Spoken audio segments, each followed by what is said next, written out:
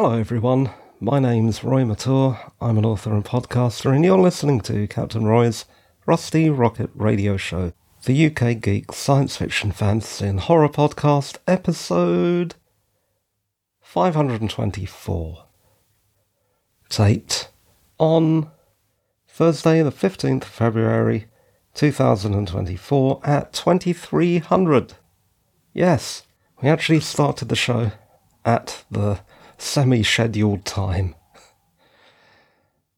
11 o'clock was always the time I aimed for. I never seem to make it at that time. I'm almost always earlier, later, sometimes on a different day. But anyway, it appears to be the right time. So, hello, Hammerians.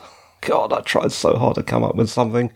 Yeah, it's another Hammer House of Horror revisit. Hammerians doesn't quite have the ring as Sherlockians, Whovians, Hammerians. Hammerians? Sounds nasty. We are back again. Tonight, I have found a nice spot in Hyde Park of the 80s. A nice place to park my Vimana, and Herr Feigl Gestalt is setting up refreshments essential to any discussion of the sublimely trashy horror that is the wonderful Hammer House of Horror TV series. It's October, not tonight here, in the present time, that's 2024, it's not October, it's still cold, it's February, but it is October at the time of the broadcast of this particular episode, Charlie Boy. So it's fairly bracing, and I'm guessing Feigl will be serving up hot beverages. My multiversal malaise continues and has taken on an even more unfortunate turn, which is what happens when you jaunt one too many times around the multiverse. You get yourself all muddled up. Though there is a benefit to this, and that is, it is fortunate for you, the listener, that this is happening to me right now, because podcasting takes my mind off things, and I'm doing more of that than I usually do. Let's just breeze through my show notes. I'm sorry, I'm getting used to the new setup. It's always a new setup, isn't it? But tonight, the one thing that has changed is I'm not taping via the computer or the computer in any way. I never was anyway. I was going into a mixer and then my recorder. Now I'm not even doing that. I'm going into a looper for phantom power, then into my recorder. And I'm not reading from the screen of my computer. That's actually turned off. I have got a spanking new music stand, and I've wanted one of these for years. I don't know why I didn't do it sooner, but I'm glad I waited because I would have bought one that's the wrong height. I've got a music stand that's suitable for violinists. It's quite tall, which means I can have the mic here and I can stare at my notes at eye level. It's a damn hard piece of equipment to find. If you're into music, you'll know. I'm not a violinist, I'm a banjo-layalist. My eyes are getting worse and my back's getting worse, and I just can't find a position to play my music. Read my music from the sheets and sing and do all that stuff really badly, but it's a hobby. The music stand, though, also enables me to read my show notes from paper, which is rather nice. I don't have to worry about the screen going to sleep in the middle of a show either. The only difference is reading from the paper rather than the screen's a bit weird. Okay. I'm usually reading from a text editor with light blue text on a black background. Now it's just black ink on white paper. Sorry, I'm really confused looking at this. Okay, yes, tonight, Hammer House of Horror, Charlie Boy. It is nice to get back to Hammer House of Horror, isn't it? Okay, let us start off with some production notes. Notable cast. The main character, Graham, is played by a chap called Lee Lawson, who I assume was in a lot of things, but as far as I'm concerned, the only thing of import that he was in was Sword of the Valiant, The Legend of Sir Gawain and the Green Knight, and in that he plays Gawain's squire Humphrey. I can't remember him in that role. I can barely remember anything in that film apart from Sean Connery being in it. As far as I can remember, this was simply called The Green Knight. Or am I wrong? Anyway, his partner is Sarah, played by Angela Bruce, who is a very well-known actress in the UK. Her roles are many, but include Red Dwarf's female Lister. Do you remember that episode when they met their counterparts on a duplicated Red Dwarf, and instead of the cat there was the dog, and there's a whole load of other stuff. Sorry, I'm straying from the point. Let's get back to Hammer House of Horror. Mark, his brother, is played by an actor named Michael Culver. He is most memorable for The Empire Strikes Back Captain Needa, who meets an unfortunate end when he disappoints Lord Vader. He was also in Space 1999 in the episode Guardian of Piri, in which he played an Eagle pilot, Pete Irving.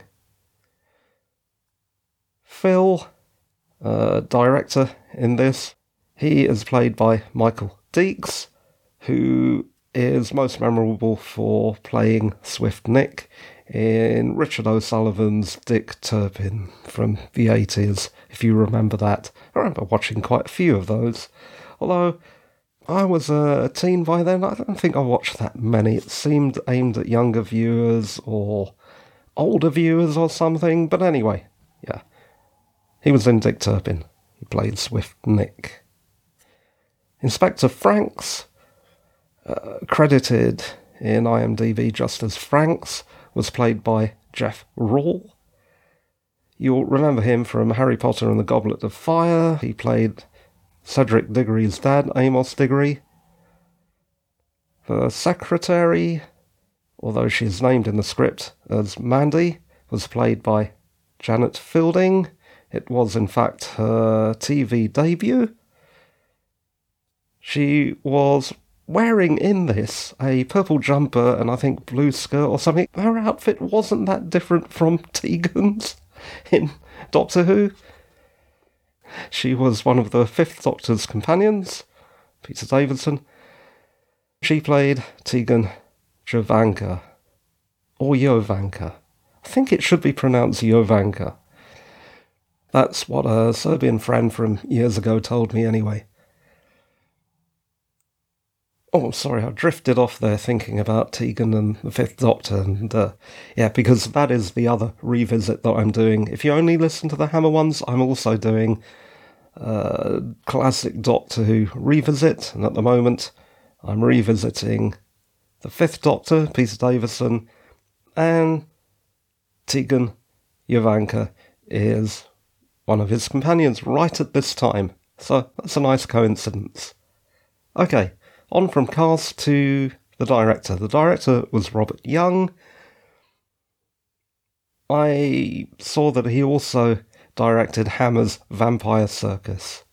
That is not a film that we've reviewed on this pod. The writer was Bernie Cooper, whose writing credits include 2 episodes of Man in a Suitcase.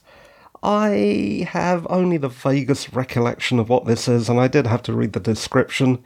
It is about an ex-spy who is a kind of troubleshooting chap, an unofficial private eye. Francis McGahey is the second writer. He is more well known as a director. His directing credits include only 2 films that I've seen: The Great Riviera, and Taffin. In the Great Riviera stars, what's his name? Ian McShane? Lovejoy? As this... I can't remember. I think it's about some kind of bank job or something. And Ian McShane plays this very right-wing ex-military guy who is some kind of crook. Anyway, he plays a fairly unpleasant character. And he's associated, Francis McGahey, with Ian McShane in a couple of films. And Taffin, starring Pierce Brosnan, another crime film that I have seen. Again, only vague recollections of that. The producer, as always, was Roy Skeggs, ex-Hammer Films, formed spin-off Cinema Arts, returned to Hammer, moved production to Buckinghamshire, and created Hammer House of Horror. Locations, various in and around Buckinghamshire in 1980. This episode, and I got these locations from IMDb, included Hampton House, that's where Uncle Jack falls, and its interior, Hill Avenue, in Amersham, which is where Heinz's Antique Shop is located, Peterlee Manor House, Peterlee Lane, Prestwood, that's where Graham and Sarah's flat is, Aylesbury Road, Great Missenden, that's where the road rage incident takes place, the Holloway Whiteleaf Prince's Risborough is the scene of Sarah's crash. All of those places in Buckinghamshire. Production was by Hammer Films, Cinema Arts and ITC Entertainment. Distribution on ITV. The memorable music by ex-jazz pianist Roger Webb. As for broadcast, this was episode 6 of 13. First broadcast on the 18th of October 1980. And consisted of one 54-minute episode, possibly about an hour with ads. It follows The House That Bled to Death, which I talked about in episode 520. Media releases. It was available on DVD, Hammer House of Horror, The Complete Collection in 2002, Blu-ray, Hammer House of Horror, The Complete Series in 2017, which is worth buying because the series was shot on 35mm film. And only Blu-ray can do it justice. If you don't want to buy it, it's available on ITVX in the UK since 2023, and I've noticed it's also available on Apple TV. I saw that while Googling today. I don't have Apple TV. Zeitgeist. What was happening on the day of the first broadcast in the UK? I could find very little. I do know that number one in the UK was still The Police's Don't Stand So Close to Me, as it was for The House That Bled to Death. So no change there. If you want to know what I think of The Police, listen to the last revisit. Listen to what I said about The House That Bled to Death. Okay. I may include a clip here. If I do, enjoy it. If I don't, it's only 15 seconds anyway. And then, after a short break, I'll tell you the plot outline, and then I'll tell you what I thought, followed by some trivia. Okay, see you in a moment. Well, I know you've got something, haven't you, Charlie boy? That object has something to do with those deaths. That'll make you burn however hard you are.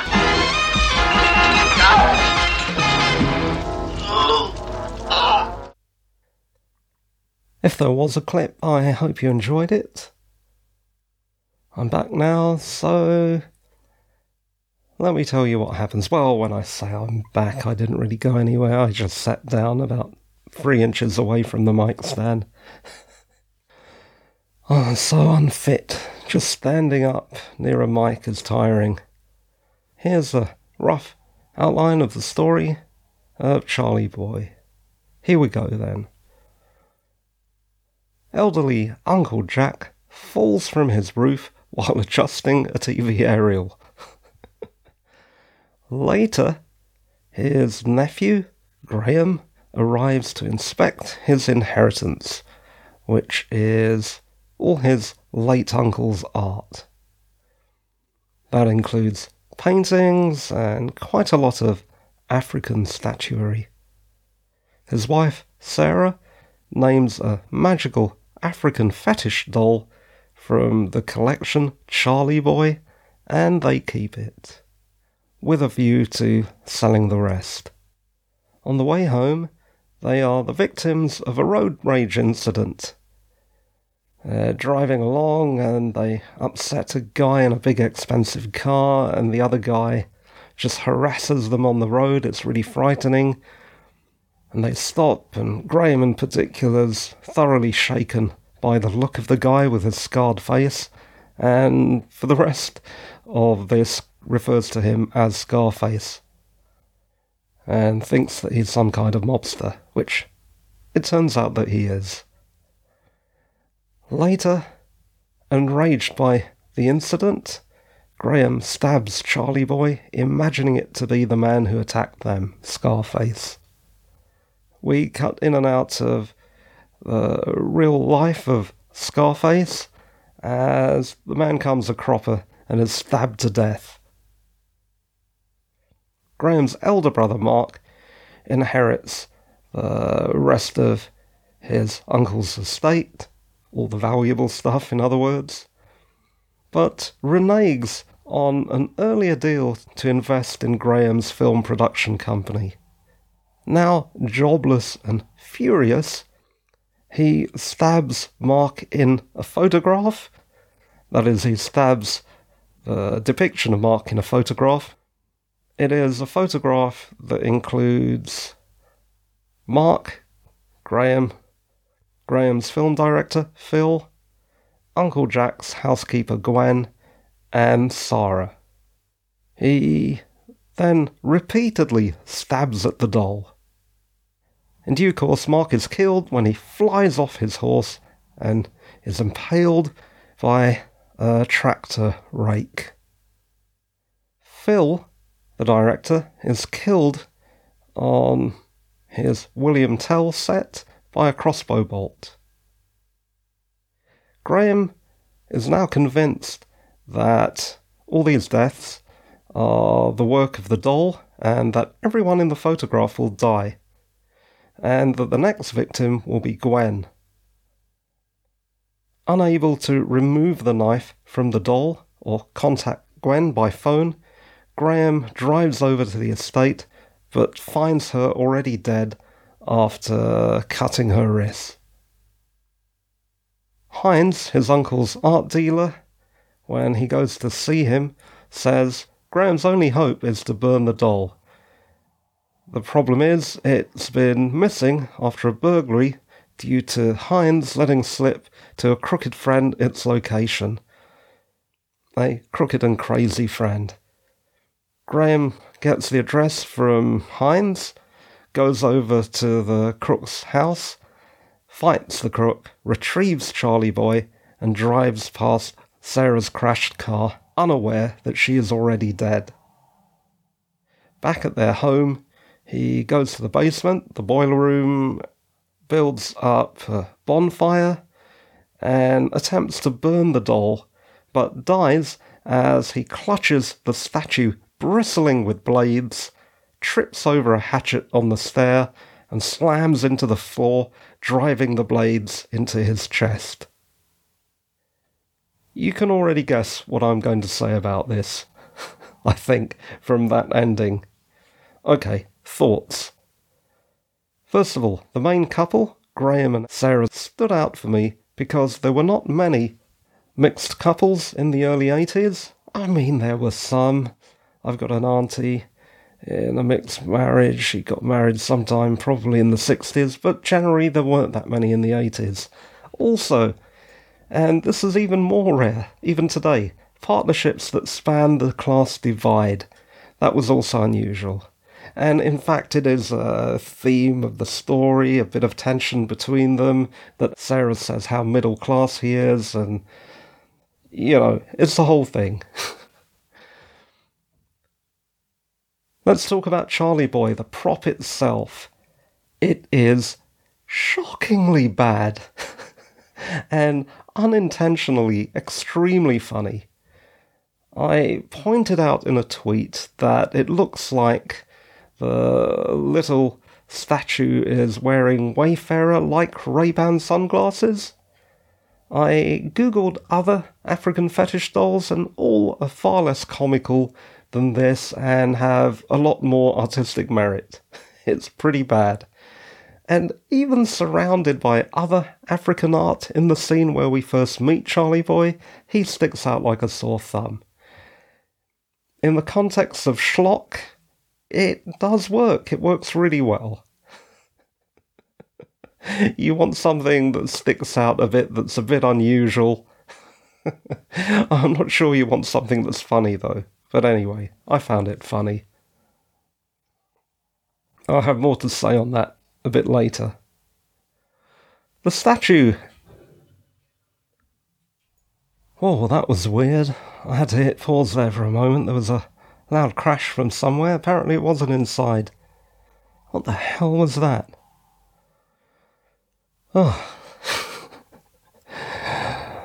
Am I scaring myself by talking horror? I don't know. Where were we? Okay, yeah. The statue, Charlie Boy. Charlie Boy is morally neutral.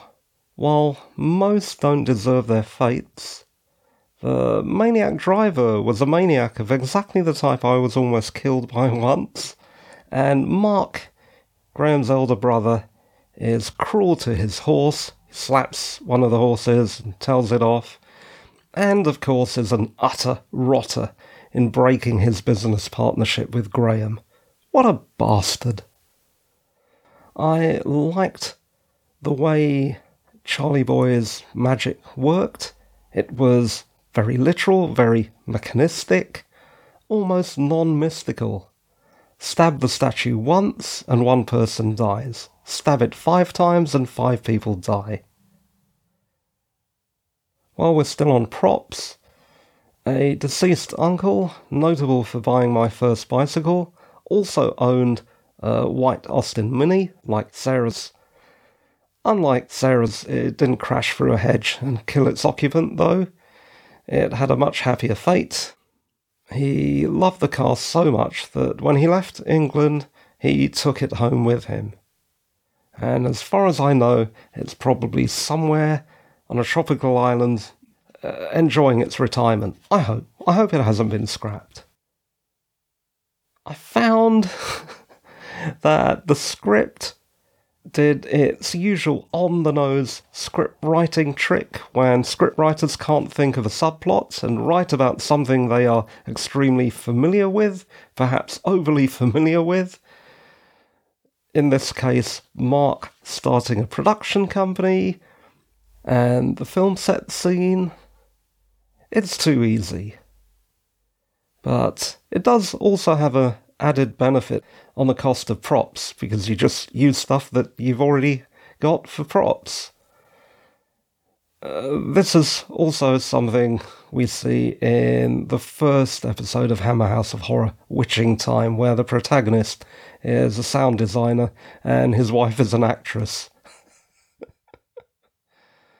Doesn't mean it's a bad thing, because how about all that sound equipment used in Close Encounters of the Third Kind to dress the set? Or how in Logopolis, the Doctor Who adventure, which we talked about ages ago, there's a few BBC micros and a Sony monitor, I think, in use. Something that they would have used to monitor video cameras during the filming, and of course BBC micros. I'm sure they used BBC micros for graphics in the 80s in the BBC. Right, let's move on to Janet Fielding. We can't not talk about her, even though her role in this is minor. Mandy, credited as secretary on the cast list, is Phil's set admin. I don't know what her actual title is, but secretary. It's clear that she and Phil have a relationship from the extremely irritated look she gives Phil. She's in the background and Phil's in the foreground as he flirts with a cast member. He tells that cast member, an apple merchant with a with one of those low-down dresses and quite buxom lady and a basket full of apples. "Oh, what lovely rosy pippins you got there." So carry on. Mandy is also pleased later, just before his horrible death, when he tells her some good news about Graham's investment in that nascent production company in which he will have some work thrown his way. Talking about horrific deaths, the deaths were horrific, though 3 of them were also very funny. Let's start with Uncle Jack's clumsy fall. Look, if you're a character wobbling around high up in the air, you're not long in this world if you're in anything made by Hammer, TV program or film. You are going to die. So, seeing him teetering around on that rooftop, you knew exactly what was going to happen the moment you saw that. Adjusting an aerial. Then there's Mark's bloody end, after he flies off his horse as it clears a hedge and then is impaled onto a tractor rake. That is a nasty death, but it is so richly deserved that one can't help but laugh out loud, and I did. Just seeing him lying there staring up at the sky, bleeding out, you think, well, I'm sorry mate, you deserve that. And finally, we have cheerful, chirpy Londoner. I was going to say Cockney, but we all sound like that, so I'm not going to do that. Director Phil, rehearsing his cast for the William Tell shoot. And yes, that is a pun, and it's coming in a moment. The tension ratchets up as he swaps position with the boy who plays William Tell's son, who's to balance the apple on his head. And because he swaps position with the child lives, but it condemns him to dying when a carelessly preloaded crossbow fails and its quarrel pierces his side. Talk about on-set safety. Man. I don't want to joke about that because that's quite a serious topic and people have died quite recently too from clumsiness like this. But the fact that this was the way he died means that it can't be something new, and accidents do appear to happen on set.